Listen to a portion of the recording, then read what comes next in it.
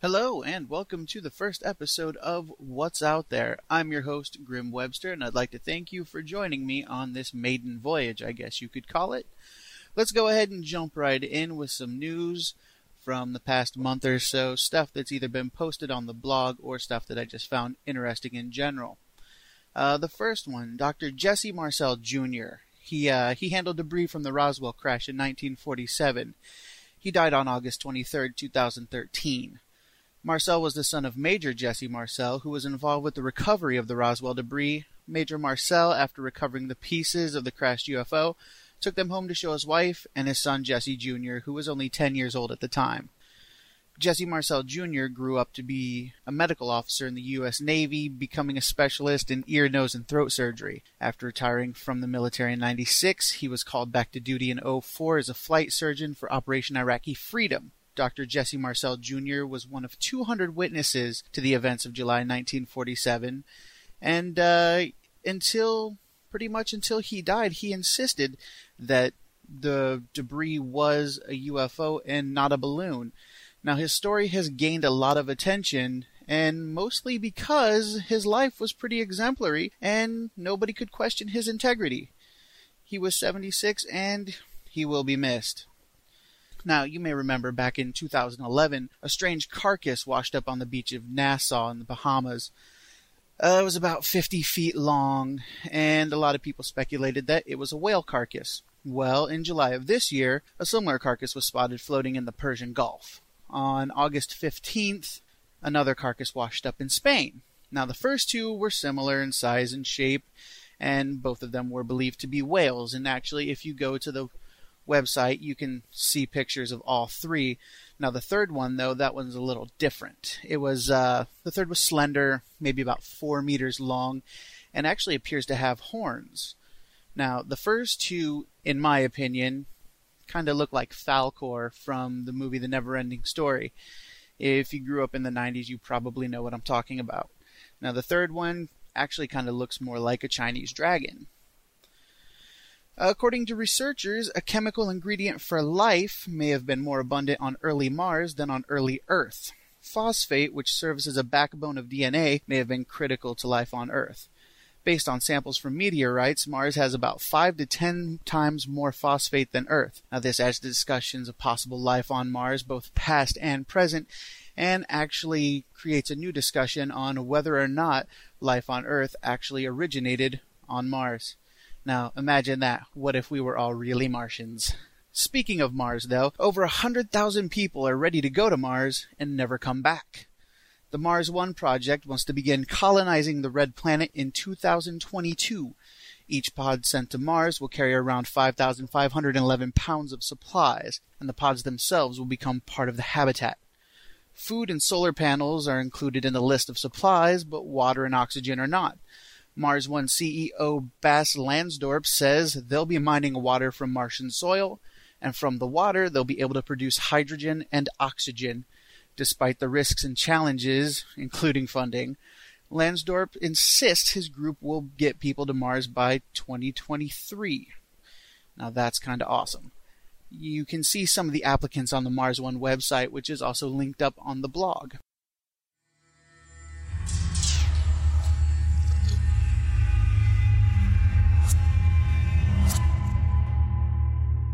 I'd like to talk to you tonight about something called binaural beats, and that's the process of taking two tones of different frequencies and playing them together, one in each ear, to create a third beating tone. Now, these were discovered in 1839, and they were first used in cognitive and neurological research as a diagnostic tool in the treatment of Parkinson's disease. It was later used in research by Thomas Warren Campbell and Robert Monroe to try to produce a 4 Hz oscillation associated with an out-of-body experience. Based on their findings, Monroe went on to form the Monroe Institute and the binaural beat technology known as HemiSync. Binaural beats are said to be able to have a wide range of effects on the mind and body, such as simulating the effects of drugs, improving memory, help dieting, stop smoking, and even treat erectile dysfunction. Now, when I discovered them, I was much more interested in the claims of stimulated ESP and likelihood of paranormal experience. Now, when I first heard about binaural beats, I found an article somewhere, and I wish I could link it up to you, but I don't remember where I found it. Basically, it was talking about how kids are getting high off sound, and it may be a new dangerous drug, and it was an article just full of scare tactics about binaural beats. And that got me interested, and I started looking into it, and I came across the Monroe Institute website, and I was looking into that stuff, and they have, these audio files that you can download and test out, and then they sell CDs and things like that. And basically, each one's supposed to be a different meditation, and it's supposed to help with calming down or focus or, something like that. And I listened to a couple of them, and you can kind of hear this kind of whoa, whoa, whoa, whoa in the background, but there's music on top of it, and I guess it's supposed to be mellow and calming and stuff. However, when I did more research on just the beats in general and started learning about frequencies and things like that, I decided that maybe the Hemisync wasn't exactly right for me, and I just kind of went for the direct tone, I guess. And now I have experimented with a couple different tones, and I by no means am qualified to really recommend anything or say that it works or it doesn't work. But what I'm going to do is I'm going to tell you what I found.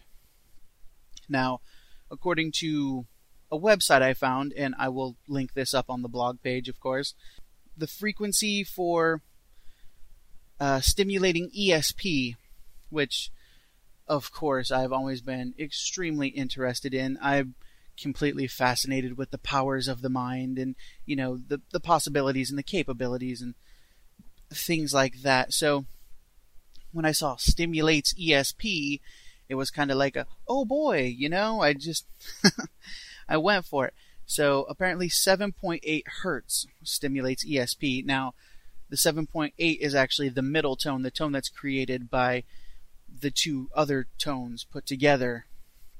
And that's supposed to stimulate ESP. Now, I really don't know if it works or not. And I'll tell you why in a second. Now, the second one that I found, the second tone, is 10 hertz. And that's just supposed to enhance the release of serotonin.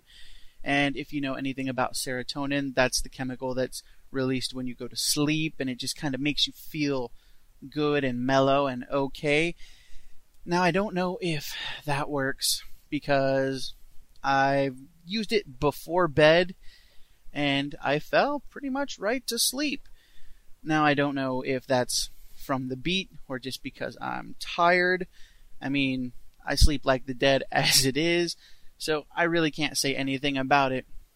Now, going back to 7.8 hertz, which stimulates ESP, I've been using that, and I want to say that there's progress, but I'm not really sure. Because along with the beats, I've actually been doing a meditation from the book Awakening the Third Eye by Samuel Sagan. And I really don't know if it's the beats or the meditation or a combination of both. But since I've started doing them, I've had vivid dreams that I can remember, and that's a big thing because I hardly ever remember my dreams. Even when I was a little kid, I couldn't remember my dreams. So now I'm starting to remember my dreams, and they're really, really weird. So, once again, I'm not sure if that's the beats or if that's the meditation, but I've been doing both, and I have been becoming aware of my third eye. Where the third eye is supposed to be, I'll often feel a tingling there now since I've been doing both of these, and I attribute the tingling probably to the meditation and maybe the dreams to the beats, but once again, I can't really say for sure. But if you want to try it out, I'll put the link up to the list of frequencies, and there's also programs you can find out there where you can create your own so you don't have to download them from somewhere else. Also, if you just go to YouTube, and you could search YouTube or Google really, and there's tons of these things out there that people have already created, and you can experiment with them, and I would be very curious to see what you have to say about it, and what results you get. That would be very cool.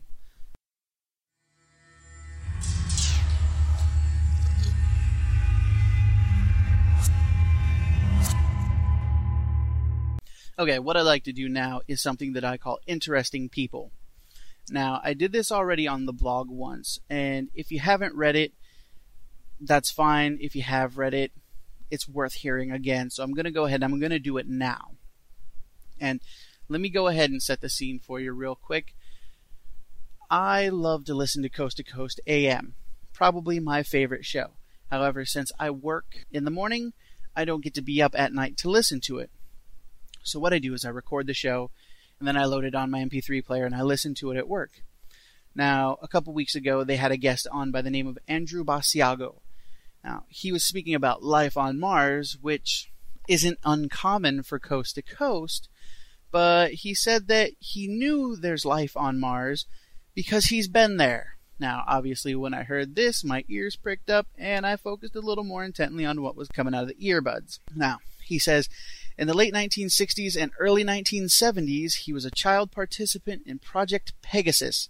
Now, Project Pegasus is a U.S. time-space exploration program. Now, he claims that he was one of 140 children and 60 adults known as chrononauts, and they time-traveled, well, to different times. He claims to have visited Ford Theater on the night that Lincoln was killed. He says he's been there a couple times, actually, but has never actually seen the assassination. He also claims to have been at Gettysburg for the Gettysburg Address and says that he was dressed as a Union bugle boy. He even presents a photo that he claims shows him as a small child in a bugle boy uniform, and that of course is linked up on the blog page, so you can check that out. Now, he also says that in the early 80s he joined the CIA's Mars Jump Room program, where he made numerous trips to Mars via teleportation. He claims that there are two intelligent species on Mars, one that is native, and one that may have come from Earth when the first great civilization fell. Now, in case you're wondering, we are the second civilization, and I believe he said that the first civilization was probably the Atlanteans and, other similar races. Now, there's 4 other people that claim to have been involved with the Jump Room project, along with Andrew Basiago, and that would be Michael C. Relf, Arthur Newman, William B. Stillings, and Bernard Mendez. In addition, Barack Obama and Mary Jean Eisenhower have been identified as former jumpers, but neither have come forward. So, after hearing that whole big interview, and even, I believe it was Bernard Mendez actually called in and corroborated the story on the phone. So after hearing all of that and talking about the different species on Mars and going back and forth to Mars and time traveling, I was very much enjoying the interview. And then he dropped this bomb on us. In 2016, he plans to run for President of the United States of America. Now, knowing what I know about politics, and I'm not going to say that I am an expert, but I do know my fair share about politics, and I don't like to get political on things. However, if he runs in 2016, the media are going to tear him up, because his platform is basically to expose that the U.S. government has had teleportation technology since the 70s, and also to expose the Jump Room program. Now, these are things that I could get behind. I mean, if that was the case, if the government did have teleportation technology and there really was a Jump Room program to Mars and we've been going to Mars and we've been time traveling, that would be awesome, and I would love to expose that. I would love there to be disclosure. I believe that we should know about things like that, and we should be using things like that. So even though I could get behind that, I think the media is just going to tear this guy apart. Nobody's going to take him seriously. And does he even have any stance on any of the regular issues? Everybody's going to be covering, social issues and economic issues. Does he have anything on these, or is he just going to show up and say, the government's teleporting us to Mars? Anyways, if he does actually run in 2016, it's going to be very interesting to follow his campaign. And believe me, I will be following and I will be updating all of you on that.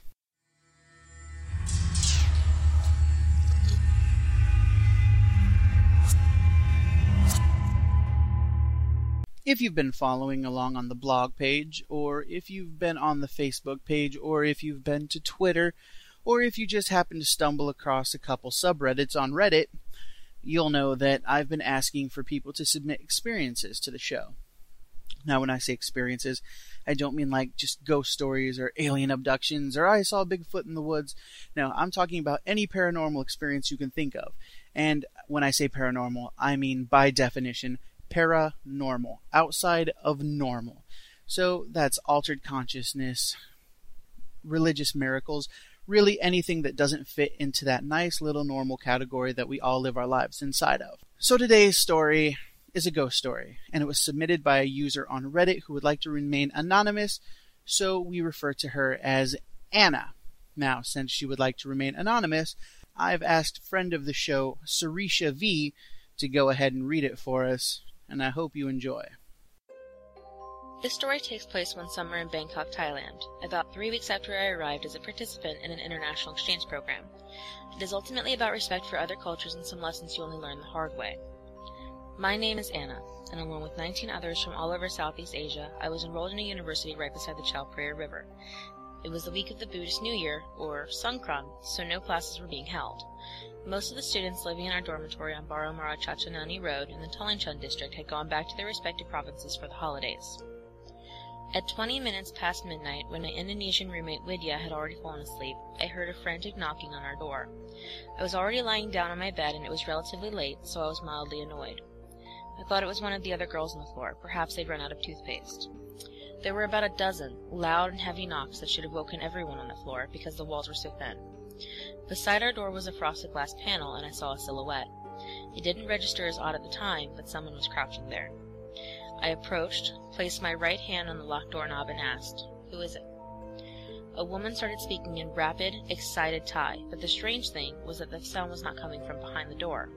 It was coming from behind me, above me, from my left and my right, from everywhere at once. After about 3 sentences she stopped, and the silhouette vanished. It was the kind of dormitory corridor where all footsteps echoed, but this time I didn't hear anyone walking away.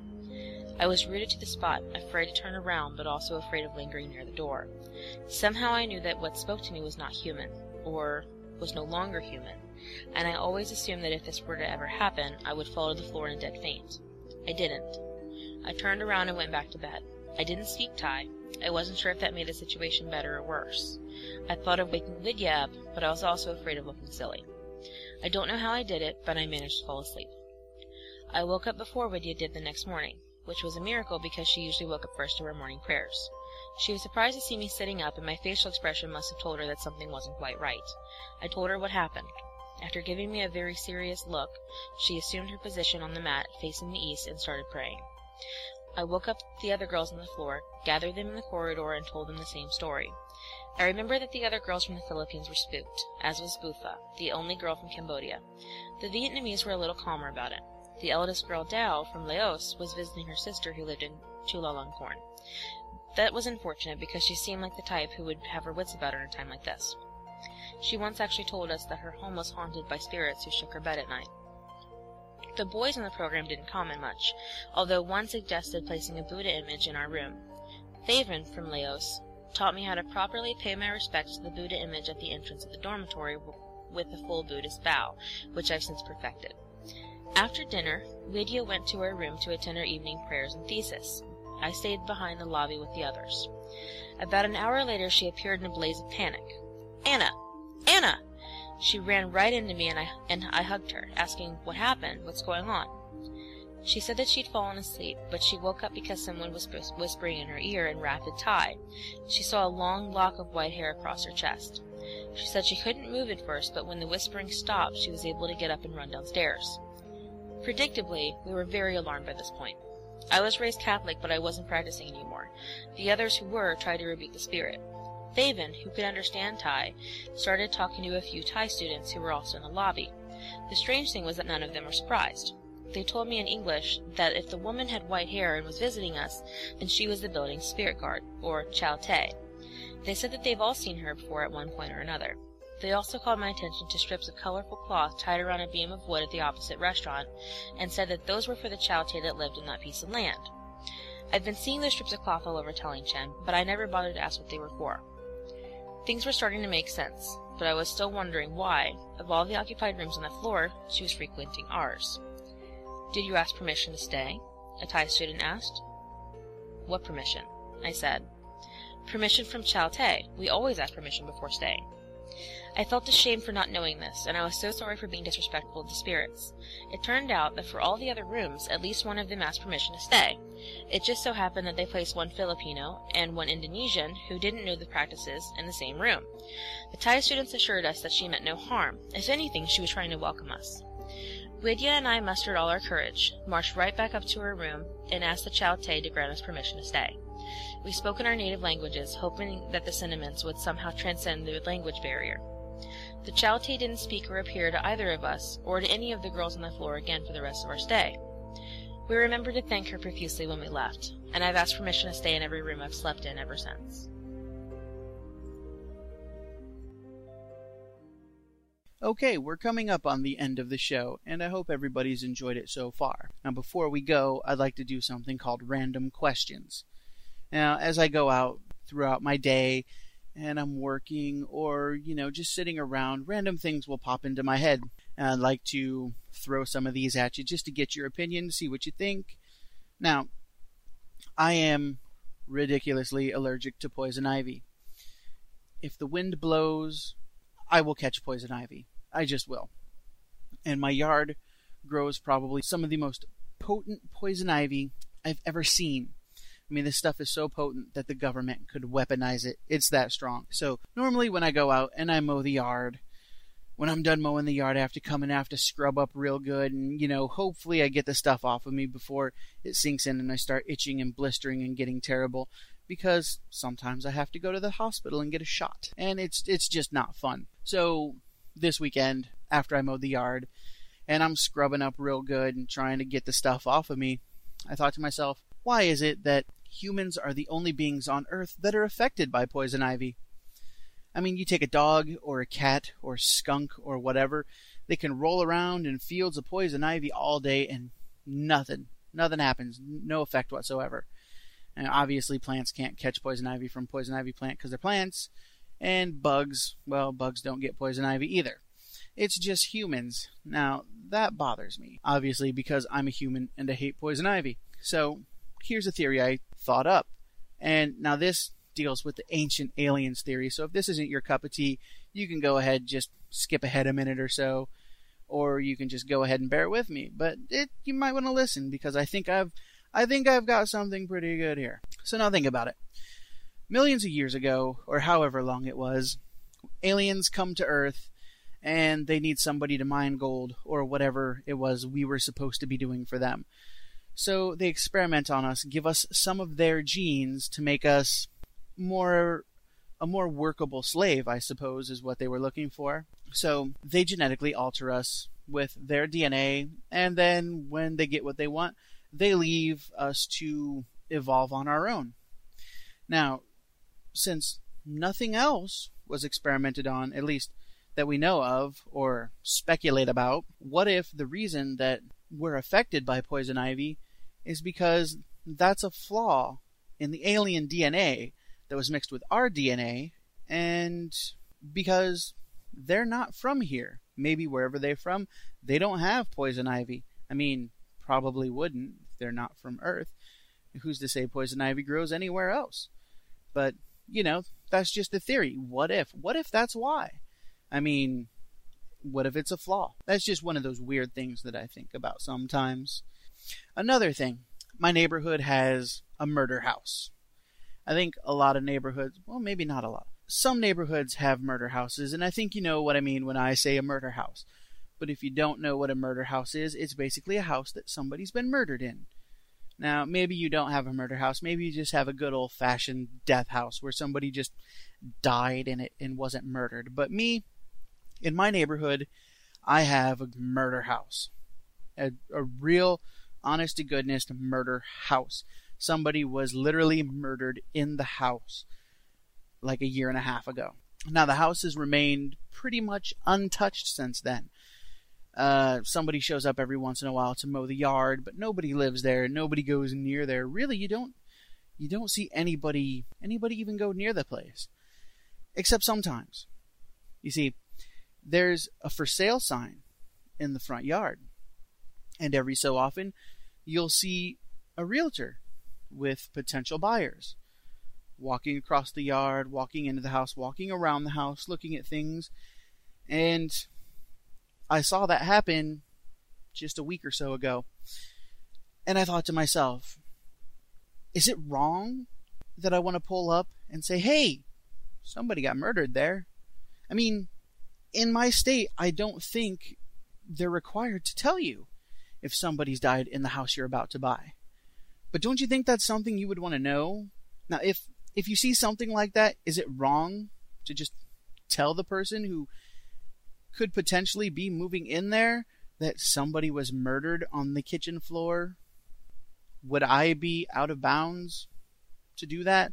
Is that something I shouldn't do? I mean, obviously I didn't do it, but I really wanted to. Would that be going too far? These are just some things that I ponder about. What do you think? Would it be wrong for me to tell somebody that the house they could be moving into is a murder house?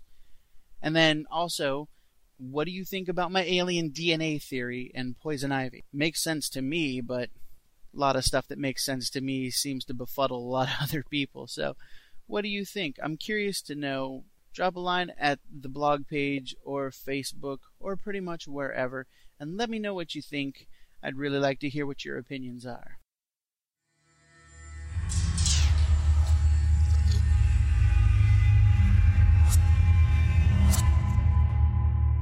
Okay, we are officially at the end of the show. Now, before I go, I want to say a couple thank yous. One, to Sarisha V for reading the story for us. And two, to the users at Reddit in the Paranormal and The Truth Is Here subreddits. Those guys helped me out a great deal when I first started, basically pointing me in the right directions, giving me ideas, showing me how Reddit worked. I'm very grateful to you guys for that. If you'd like to get a hold of the show, submit your story, leave a comment, anything really, go to wotb.blogspot.com. On the left-hand side of the page, you can find a link for the Facebook page. Please like that. That would make me extremely happy and make me feel loved. It really would. Also, beneath that, you'll find probably a Twitter link, and you'll find a phone number. Now, you can call that phone number and leave a voicemail, or you can text that phone number. I also accept texts. Below that, there's a Google Voice button and a Skype button. Now, feel free to get a hold of me in any way you want. You can also leave a comment on the blog. I check all that stuff at least once a day, and really, any comments, questions, hate mail, love mail, anything you got, I'd love to see it. So, until next time, keep your eyes and your mind open, or you just might miss what's out there.